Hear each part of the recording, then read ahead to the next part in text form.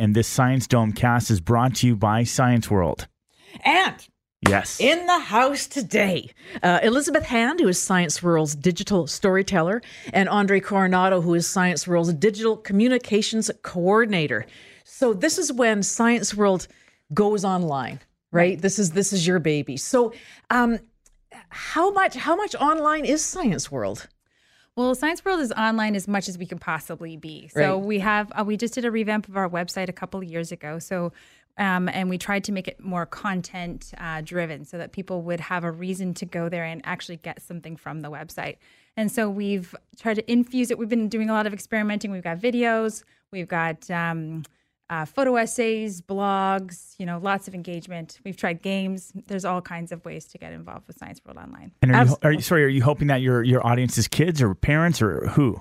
See, this is actually a really tricky question, because I actually think that the audience is adults, but adults who want to be spoken to like their kids. It's sort of like, oh, that's so really funny. I love that. Think so. I think that people are looking for this this like explain like I'm 5 experience that you get on a Reddit site or whatever, like this break it down easy. They know they can come to Science World for like the bare bones facts and knowing how to navigate interesting subjects or maybe difficult subjects. I love that. That's the trip. So Andre, now you're kind of the gatekeeper, I take it, of it all. So what do you throw out to people to say? What are you looking for?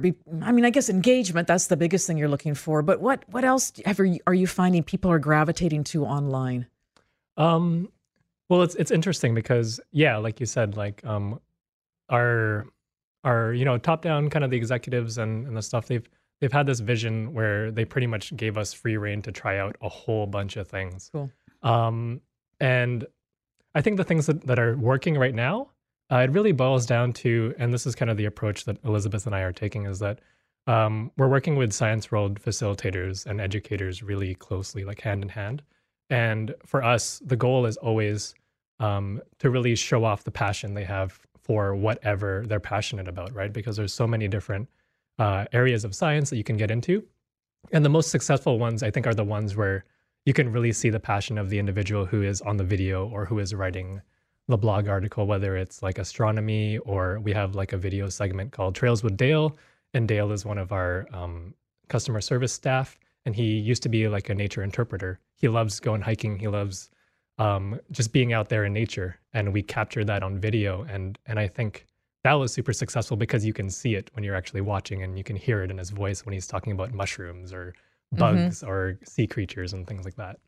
I was just going to say that I think what's really cool about that is I know that Science World, because we've had other guests on from who doing great work going out to remote communities. Mm-hmm. Like I think it's fabulous. You get your gear, you go out there, but being able to access online is really cool for a little community that maybe wouldn't get you guys to come into town or just doesn't have access. Like, are you finding?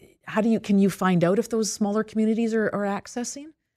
Well, one of the best ways that we actually have engagement with smaller communities is actually through BC Green Games. So BC Green Games is provincial, and it's a provincial contest for schools K to 12, and that really brings in a lot of the rural contingent and really, really distant communities. We had some communities from Alert Bay, Zebulos, and Vanderhoof. Oh, very cool. Yeah, getting involved in that program, and they're on the website, and they're part of that storytelling community that way. So that's one of the best examples where you can really see the connection. Sure. And what exactly is the BC Green Games? So the BC Green Games is a storytelling competition. It's a sustainability storytelling competition in which student green teams tell the stories of what's going on in their classroom. And it's fun. It's videos, it's songs, it's plays, it's art projects, and sometimes just hard science class stuff from K to 12. And they put together a story and they share it online. It's a really great way for schools across the province to show how important sustainability is to them, but then also be creative and be communicators and really be a part of the digital age that way as well. I like the fact that you're putting it out that the kids are the kids coming up with it. Like, or is it being suggested we should do something on global warming? We should do something on the oil sands, or is this something they're just creating coming up with themselves? It's either or, actually. Sometimes the teachers have a passion, and then they envelope the kids into that passion. And sometimes it's the kids. Sometimes the kid has for example, we had a school here in Vancouver who a young student decided that they wanted to eliminate packaging. And so they decided, and from their own gumption, to take this to their green team, and they opened up a cafe where they had really big bulk items, and they would give you a cheaper price for the items from this cafe if you brought your own package or your own bags or whatever, your own containers. And so that was run by the kids. It just depends. It depends on who's instigating, but it's both. But it always tells the stories from the kids' perspective, and that's really the main part. Yeah. So I've read that today's generation of children is the first to grow up indoors. So their plugged-in lives are often devoid of exploring the natural world. Do you find that the program you're offering will encourage people to go outside and actually enjoy their lives? This program, specifically BC Green Games, I think it does a nice hybrid job, right? So it really incorporates the kids who might be in any kind of camp.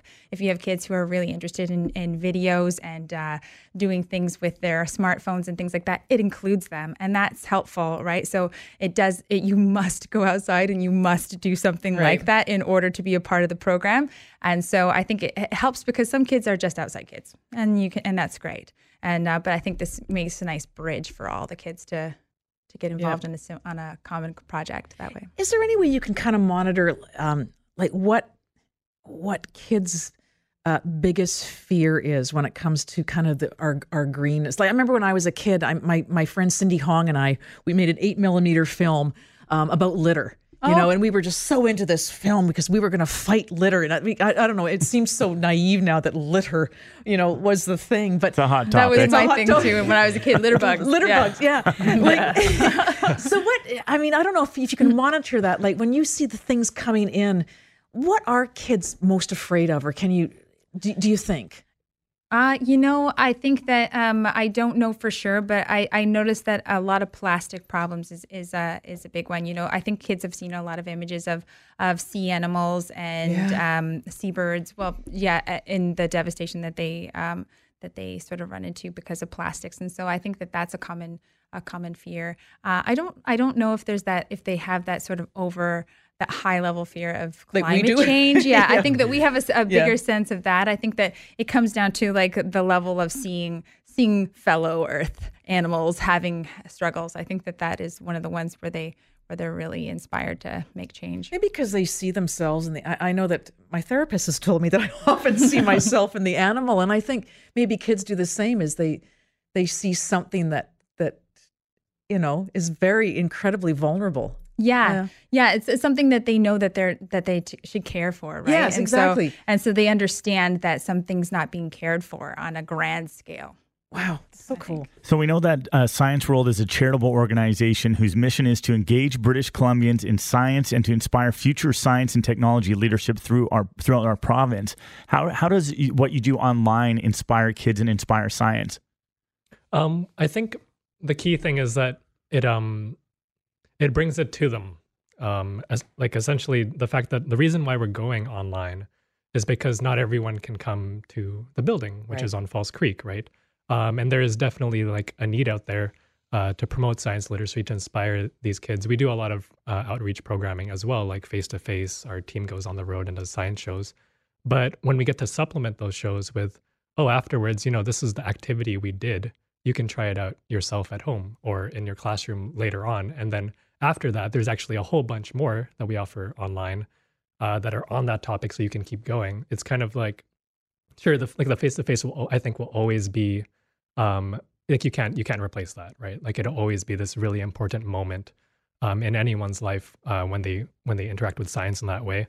But when you can kind of use all these digital initiatives, our social media, our videos, our blog, our free resources to keep the momentum going afterwards and kind of let them take the reins on how they want to do that. It's awesome. Yeah, no, it makes sense. I actually went on the site for the BC Green Games and saw some of the cool stuff, which we will get to. We need to take a quick break, but we're talking with Elizabeth Hand, who is Science World's digital storyteller, and Andre Coronado, who is Science World's digital communications coordinator. This is a Science World Domecast, and we're Janice and Cory. We'll be right back. Science World is proud to present Project DIY, an after-school do-it-yourself program designed to encourage and inspire tech-curious young ladies between the ages of 12 and 15. Jumpstart her journey into the maker world with exciting introductions to carpentry, fabric dyeing, website coding, circuitry, Polaroid film, and even 3D printing. For details, including enrollment and bursary information, go to scienceworld.ca today. But hurry, because unlike a young lady's potential, space is limited. We're Janice and Cory on Roundhouse Radio 983. This Science Domecast is brought to you by Science World, and we're joined by Elizabeth Hand, Science World's digital storyteller, and Andre Coronado, who's the Science World's digital communications coordinator. Okay, so I went online and I looked at the BC Green Games, and I got to admit there was a list, a humongous list of things that people can do, kids, teachers, whoever, parents. And what I loved about it was you gave how much time it would take or how much time it could take. Mm-hmm. And it was just all these things like the balance, the pencil challenge, the animal restaurant, bird silhouette, like all these things that I would never think of that could be sort of a challenge. How did you come up with that list? Oh, that's actually in the resources website. Oh, is that the resources? Okay. Yeah, that's the resources website. And that was actually curated over a bunch of years. Yeah, that's right. I think we started collecting these things in '96 or something. Wow. So it's actually, it's one of like Science World's best kept secrets. We're trying to get better at telling people that this actually exists. So there's hundreds of resources. And most of them are tested. Actually, I think all of them actually are tested through one of our outreach programs, Super Science Club, which is our team goes out to different schools and offers after-school workshops just to get kids engaged with science. And they try out these things that they come up with themselves, see what went wrong, see what went well, fine-tune it, do it again. And when it reaches that good quality standard, we throw it up online so that everyone can go, no matter where they are, download it, try it out at home with their parents or in the classroom if a teacher needs something to kind of liven up science class. Oh, it's an awesome resource. I mean, it's just huge. So, Elizabeth, tell us more about how the blog is working, because I know you're trying to get some really kind of interaction with the blog.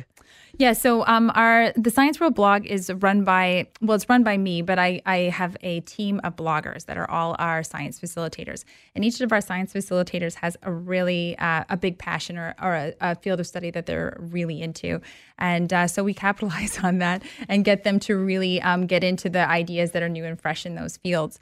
And one of the things that is so exciting about that is that it's always from a local perspective. It's always going to bring into perspective the BC person and what that means for them. And I think that's an interesting addition to the science communications sort of pop culture scenario that we're dealing with, where we have all these fabulous new beautiful resources online, and it just sort of gives it that sort of personal flavor. I think that's what we're going for. I feel like if you're on Facebook, there's that website, it's I effing love science, right? It's almost like scientific clickbait, where people want to have their mind blown by something, and it seems natural that it would be science that would get people to go in to discover something that they may not have known. Do you guys kind of get into that area as well? Yeah, like we really try to stay on top of what's exciting to people and what's really happening in the world, and we use the people who are in our immediate vicinity to take care of those subjects. And so if something is really popular online and people want to have it explained in the context of Science World, then that's where they can come for that. They can come to the Science World blog, especially because what we do try to do is access that sort of like that childlike quality. We're really going to make it into something that is digestible and fun and positive. And yeah, it all comes from the minds of somebody who's that passionate about it. What I love is we can be closet 10-year-olds. Exactly. Really, you know what I mean? We can be in our homes, and I love that in fact, you can cater it, and I can be just as naive, But there has been a shift, hasn't there, in people's interests? Like it seems like, and I don't know what it was. I don't want to, I don't want to give all our credit to, the guy who played the guitar in space, Chris Hadfield. Chris Hadfield. You know what I mean? But something's happened. Do you know what? Can you pinpoint what it is? I've got theories about. I've got theories. Too. I think that Neil deGrasse Tyson really did a good job of taking over, but I think that NASA's PR department just got a lot better, and science and space sciences just got a lot more exciting, real fast. Yeah. And but yeah, I don't know. What are your theories? I mean, I think part of it too is like you mentioned, at least like in the scientific community and in Science Center community as well, we're really kind of pushing the idea of science communication. Like, how do we actually convert all these academic research and the stuff that's happening? How do we make it so that it's exciting for people and it matters to them, right? Yeah. And it's cool, right? Yeah, online, it makes it more accessible as well. Right. Mm-hmm. And you mentioned Neil deGrasse Tyson and Cosmos. Like, I remember watching that and having my mind blown and actually taking notes. Yeah. And that, it opened my mind up in a way that I never knew science could actually. Mm-hmm. Yeah, and that's really, I think, Neil deGrasse Tyson is obviously following on the footsteps of Carl Sagan, yeah. right? And that kind of overwhelming science communication. I think that I'm not sure what sparked it. Maybe it was just the revamp of the Cosmos, but I think that even before that, people were starting to pick up again on the coolness of science and flipping it around to be the cool thing, to be the nerdy one, to be the cool thing, to know something about what's actually happening.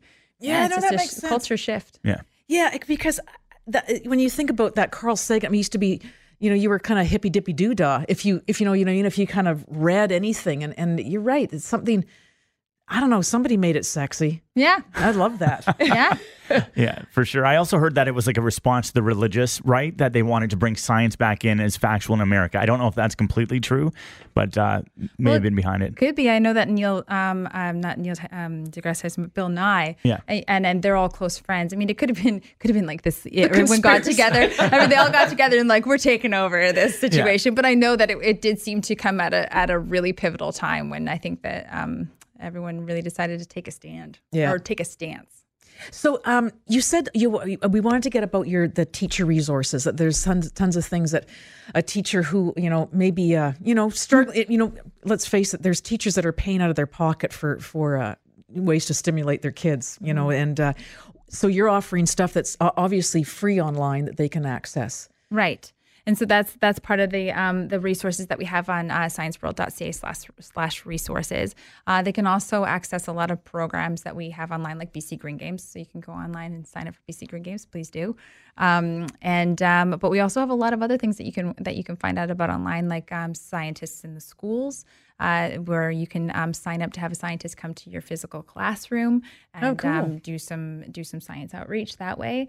You can sign up to have a team of science performers come to your school and do a show. And that's the best way to do it is to go online and see what we have for teachers, because we try really hard and we work with teachers directly to try to put these things in place to make it easier for them. Now we got to get down to the prizes, because I like to win, but there's some really cool prizes that you can actually get. So tell us about that. I don't know about prizes. Right. So BC Green Games has prizes, and I'm constantly they change every year, but you can win $1,000 for your green team for the best project, and we have 25 of those. So there are $25,000 grants that we give to schools across the province to enhance their green initiatives in their schools. But then also everybody who participates, everybody win or lose, gets a free field trip, a free Science Center field trip. And that might be to Science World. We have a travel subsidy prize as well, where you can travel from remote communities to Science World. And that's through NCORP. It's called a Return It trip. But we also offer science field trips at the Exploration Place in Prince George. We offer science field trips at Big Little Science Center in Kamloops, which is awesome. If you ever get a chance to go there, you got to go there. It's so rad. Kamloops is on fire. Yeah, I don't mean it.